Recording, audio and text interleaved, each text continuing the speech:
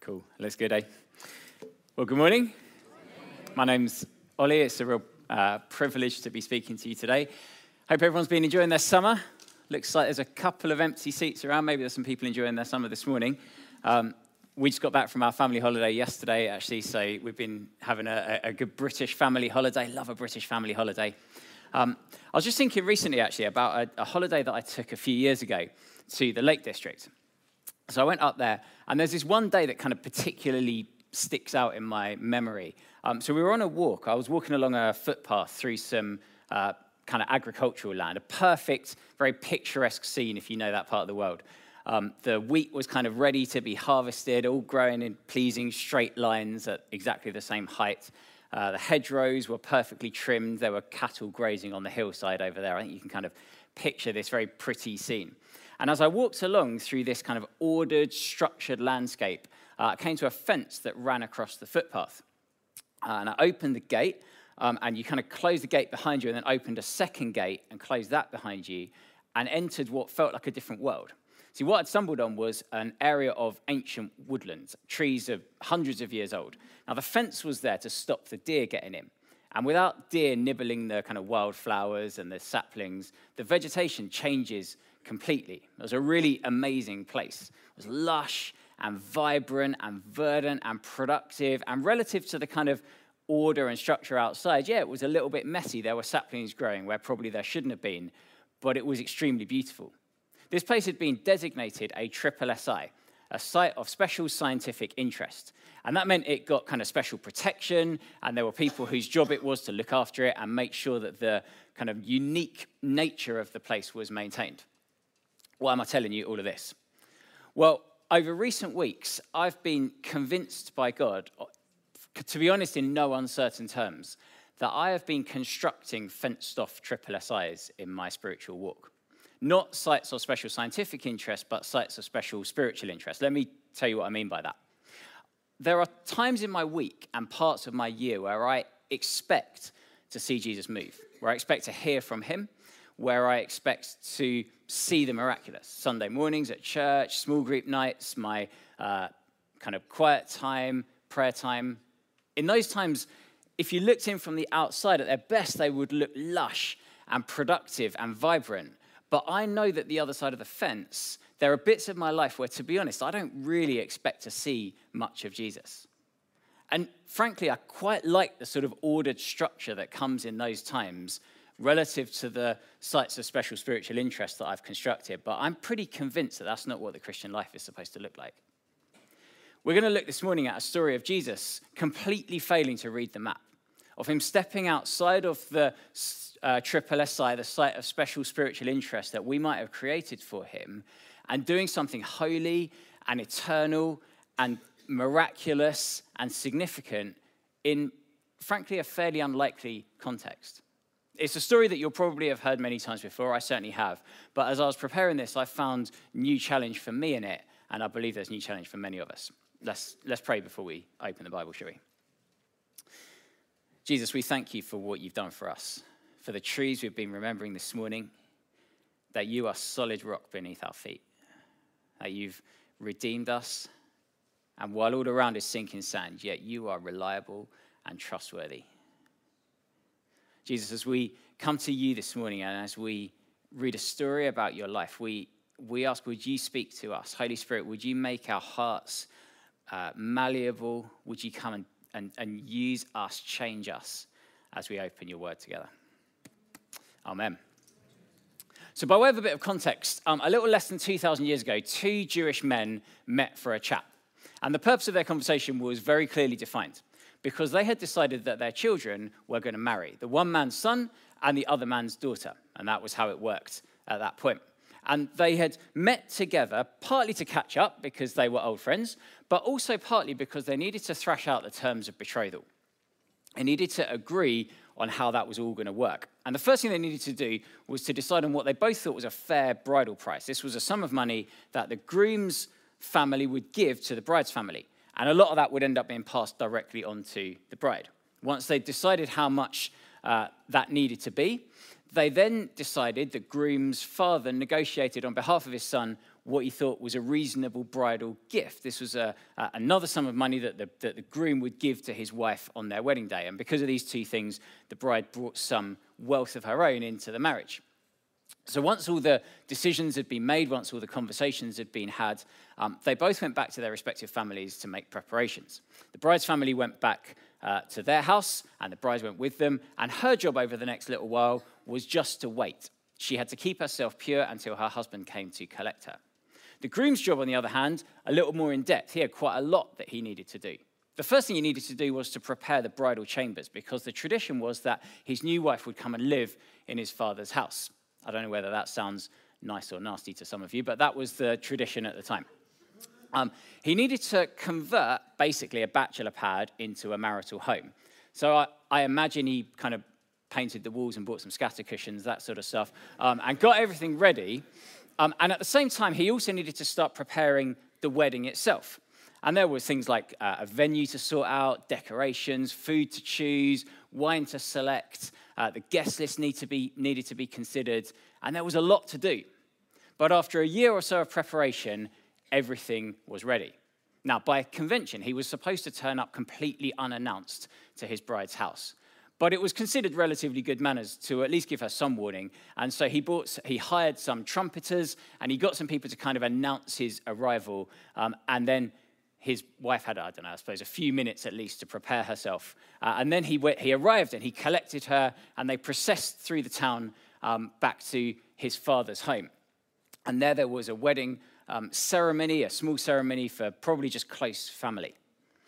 After that, the final preparations could be made for the wedding feast. This had a much wider guest list, friends, family, people in the town. And the final preparations for that began to be made. The food was getting cooked, I suppose, and the wine was getting chilled to just the right temperature. The decorations could go up in the venue. Everything was getting ready. Final preparations. Meanwhile, out in the countryside, there was to be honest, wildly eccentric man by the name of John the Baptist. He had been baptizing people in the River Jordan and telling them that the Messiah, the one the Jews had been waiting for, who was going to save them, was coming soon. And then there was this one day when he looked up and he saw Jesus of Nazareth, one of his relatives, coming towards him. And inspired by the Holy Spirit, he burst out, "Behold the Lamb of God who takes away the sin of the world." And this was a massive, massive moment. Right at the beginning of Jesus' ministry, it was the first time he'd been publicly recognized in front of all these people as the Messiah. It was a huge spiritual occasion for Jesus, day one. The next day, Jesus was walking along and he came across what they appeared kind of pretty ordinary guys. But Jesus had chosen them and he called them and he required them to follow him, and they did.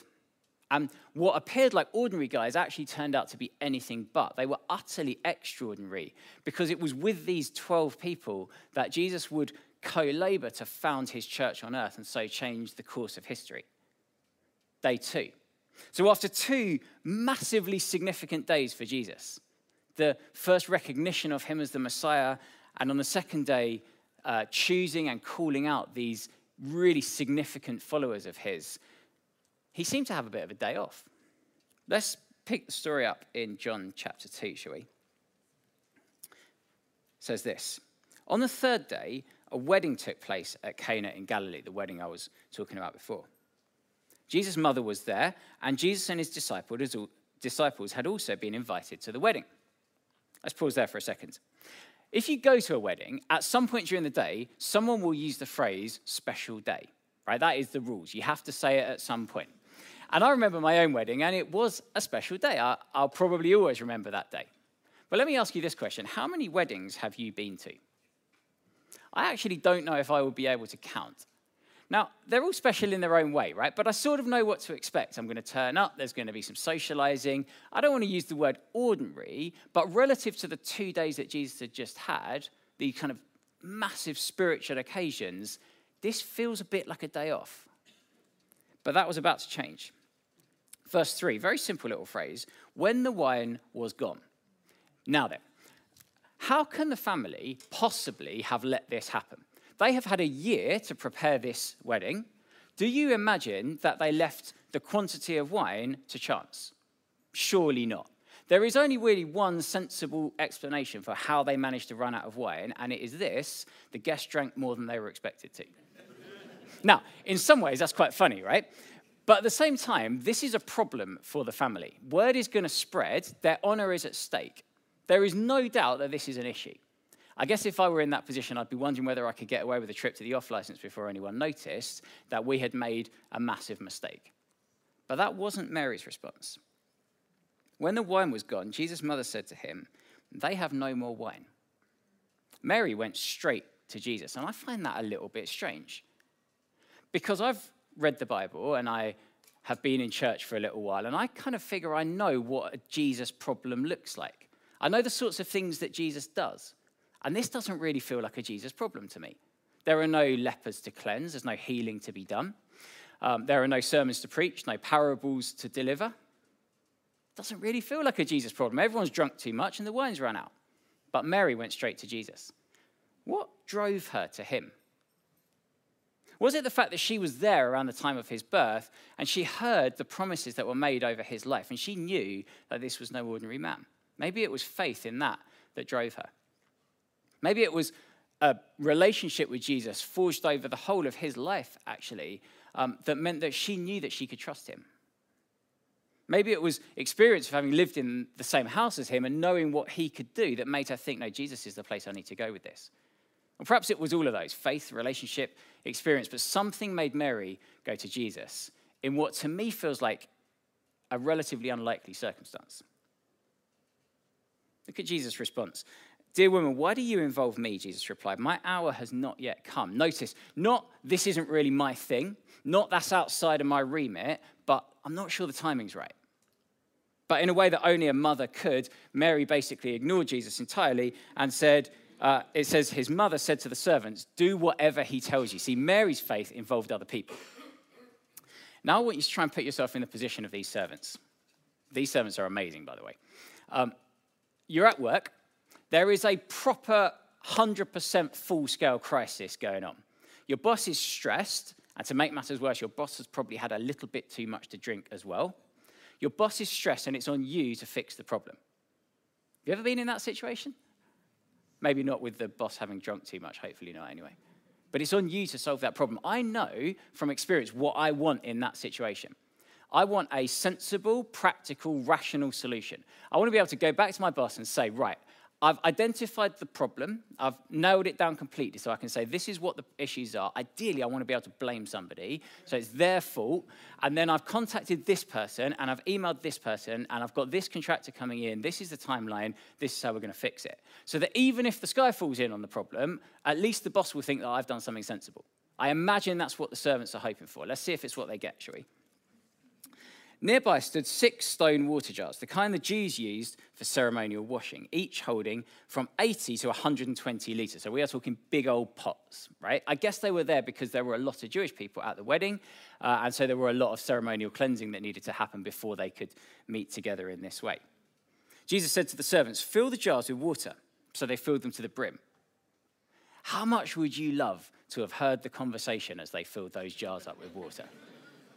I imagine they were trying to work out what he was going to do with 600 litres of water. I mean, maybe they thought this new rabbi is going to use them for some elaborate sermon illustration, perhaps about the dangers of drinking too much. But whatever they thought he was going to do with it, they knew that 600 litres of tap water is not the solution to a wine crisis, right? But things are about to get worse. Then he told them, "Now draw some out and take it to the master of the banquet."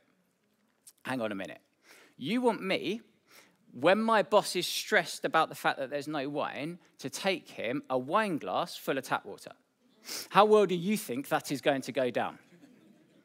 Now, with hindsight, we know what happens at the end of this story, right? So it's kind of easy for us to think, oh, of course, the servant should have just done it. But would you have been brave enough to do that? Would you have been willing to obey Jesus in that moment? I'd like to think I would, but I'm not so sure. I imagine fairly nervously, they did so. And the master of the banquet tasted the water that had been turned into wine. He didn't realize where it had come from, though the servants who had drawn the water, they certainly knew. Then he called the bridegroom aside and said, "Everyone brings out the choice wine first, and then the cheaper wine after the guests have had too much to drink. But you've done the opposite, really. You've saved the best until now. You see what Jesus has done here? He has taken clearly sacred religious items, and he hasn't used them to provide a solution to the problem, which would be a glass of mediocre wine for each of the guests present. He's used them to provide 600 odd litres of the very best wine that had been served all day. This is a massive overreaction to the problem. This is ludicrous generosity in what, to me, feels like a pretty unlikely circumstance, wouldn't you say? It didn't really feel like a Jesus problem in the first place, but Jesus has provided lavishly and generously. And why? Well, it says it in verse 11. What Jesus did here in Cana of Galilee was the first of the signs through which he revealed his glory, and his disciples believed in him. It was all about a demonstration of Jesus' glory because, you see, the king had arrived. The kingdom was here, and there were no dark corners that it couldn't reach into. There was no place anymore for what used to be the case with sacred places and sacred times and sacred things. Now the kingdom was going to go out into unlikely places. See, Jesus didn't just talk to Jews in the temple. He healed Romans. He prophesied to Samaritans, and he did so on hillsides and street corners and town squares and in people's homes. The kingdom had arrived, and it was going out to places that you wouldn't normally expect to find it. There are people who have said that you can't actually really understand this story unless you also consider the Last Supper. If you do those two things together, then what you see is empty religious vessels that were used to make people ceremonially clean, filled with the generous, lavish gift of wine. The very picture that Jesus would later go on to use to say, this is like my blood poured out for the forgiveness of many, not to make you ceremonially clean, but to wash us whiter than snow so that we can be presented as blameless before God. I'll leave it to you to decide whether that's a stretch too far on this story. But it reminds me of a verse from Galatians. It says this in Galatians 2, verse 20. I have been crucified with Christ, and I no longer live, but Christ lives in me. The life I now live in the body, not just on Sunday mornings, but on Tuesday mornings and Wednesday evenings and Saturday mornings and Sunday lunchtimes, the life I now live in the body, I live by faith in the Son of God who loved me and gave himself for me. And in that worldview, in that picture of the gospel, and this is the gospel, right? In that picture of the gospel, the old me is dead. And every single second of the life that I live as the new me is lived in Christ. In that picture, in that theology, there's no place left for triple SIs. There's no place left for, here are my sites of special spiritual interest over here, and over here, relatively speaking, is somewhere that I don't really expect a whole lot of Jesus to be working. Now, if I'm over here, then Jesus is over here because he's living in me, and I should be expecting to see him working through me. And although that's very exciting, it's also quite challenging. See, I see two massive sources of challenge in this story for me. The first is to ask, did you notice that Mary went to Jesus with a really, really simple prayer? Her point to Jesus is, they've run out of wine. There's no wine left. I reckon if I'd been in that situation, I'd have recognized the fact that this isn't really a Jesus problem in the first place. And so I'd have been trying to justify why I was going to him in the first place. I reckon I'd have gone to him and said, look, Jesus, here's the problem. We've run out of wine. The honor of this God-fearing family is at stake here. There is an opportunity for you to demonstrate your glory. There's an opportunity for you to show yourself to the non-Christians that are here at this wedding. I will be trying to explain to him why this was actually Jesus' business. That's not Mary's response. Mary's response is simply to involve him in her day-to-day, whether it seems like a time when you would expect Jesus to be at work or whether it doesn't. She involved him. I want to be more like Mary. How about you? I want to ask him. I want to involve him because I know that there are times in my life when problems and situations arrive and I go to Jesus and I pray. But really, I also know that there are many times when a problem or a situation has arisen and I only realize after the event that I didn't involve him. I didn't go to him. I didn't pray. Very often that will be because that problem arose in a circumstance that I wouldn't necessarily normally expect Jesus to be present in. I don't think that's good enough for my faith anymore. I feel like God is challenging me and calling me out and saying, I want to be involved in everything. I want to be there when you're at work on a Wednesday morning and something's gone wrong and you're stressed. I want you to come to me with that. The first challenge for me is to ask. The second challenge that I see in this is to obey. I've never noticed before preparing this that the servants in this story are incredible examples of faith. These men and women are at work in a stressful situation. They don't know Jesus. This is probably the first time they've met him. And they obey him, I would imagine, nervously. But as a consequence of their obedience, they get to be part of something that we're still looking at near enough 2,000 years later and using as an example of faith. I wonder whether they would have been so quick to obey had Mary not encouraged them to do so. Maybe they would, but I suspect somehow not. I think there's a little challenge in there for us to be encouraging one another to obedience. But also, just as an example, these servants receive an instruction from Jesus, and it is outrageous. It is not a solution to the problem facing them. It's ridiculous, actually. But they do it, and as a result, the miraculous occurs. Makes me wonder, could Jesus have provided wine any other way? Did he have to use these ceremonial water jars? Did the servants have to fill them up? Did that brave servant, trembling, have to carry the glass of tap water to his master? Well, I don't think so. I think Jesus could have done it some other way, but he didn't. And I'm afraid that Jesus has got form in this area. He could have fed 5,000 people without using a little boy's lunch, but he didn't. He could have filled the fishing nets up with fish without first requiring the fishermen to gather them in, walk across to the other side of the boat and throw them down again. But he didn't. It's the same on Sunday mornings. Can he directly heal people? Yes, of course he can. So why is it that so often he uses our hands, the laying on of hands in healing? There's nothing particularly special about these hands. What is it that makes that part of the kingdom? Can he speak directly to people? Yes, of course he can. So why is it that so often, times when God has spoken to me most clearly, it's been through others? Why does he do that? Well, I believe that in the mercy of Jesus, he wants to involve us, he wants to call us in and partner with us so that we get to be part of him doing things that have eternal significance, miraculous things. And that's going to require obedience on our part. Sometimes it's going to require us to do things that look a little bit silly. But if we want to be part of what God is doing, then that's what it looks like sometimes. I feel quite excited about that. So as I come towards a finish, let me ask you a couple of questions. Where are the triple SIs in your spiritual walk? Where are the sites of special spiritual interest, the places you expect to meet Jesus? And by extension, are there places in your spiritual walk where you don't really expect to meet Jesus? I feel deeply provoked by this story, by what we've been looking at this morning, to ask and to obey in those contexts. We're going to have a little chance to think about this. Just ask Henry to kind of fill the silence a little bit. Why don't you just close your eyes? I want you to try and call to mind the area of your life, the place in your life, the time in your week maybe, when you think it is least likely that you would see Jesus move. Where is that place? Is that your workplace? Is it your school, your classroom?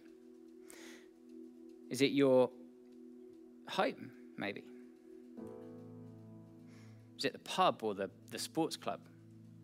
Where is the place where you think it is least likely you'll see Jesus move?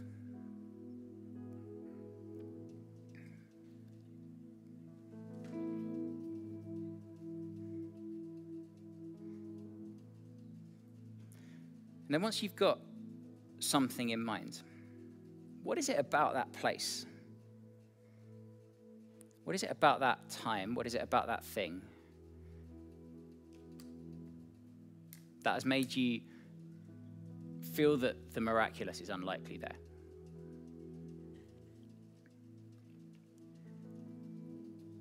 Is it that you've prayed into that and seen nothing? Is it that you haven't prayed into that?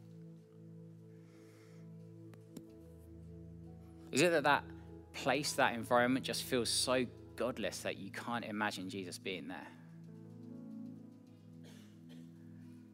What is it about that time, that place that makes you think it's so unlikely that Jesus will be at work?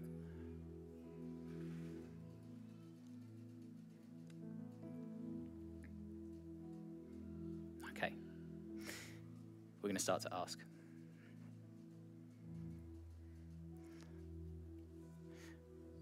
Let's just bring that place, that time, that thing. Maybe there's more than one for you. Let's just bring it before Jesus. We don't need long prayers. Let's use Mary's example. They've run out of wine. There's not enough money in my bank account. My son doesn't know you. I'm being bullied. What is it for you? Where is it? Just bring it before him.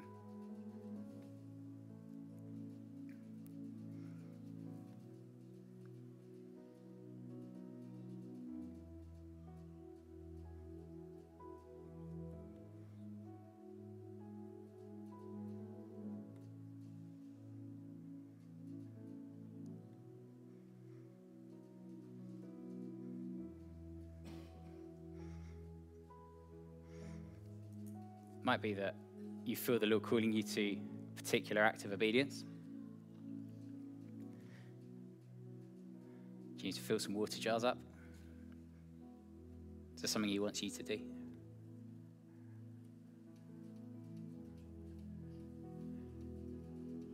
If you think there is, then don't keep it to yourself.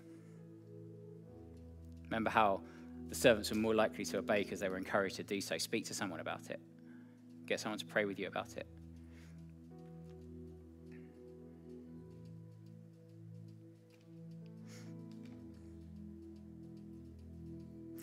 Jesus, we thank you that in your kingdom, there aren't any places that are outside of your reach. There's nothing you can't do, Jesus. You're at the wedding because you were invited, so we invite you. You performed the miraculous because you were asked to, so we ask you, Jesus.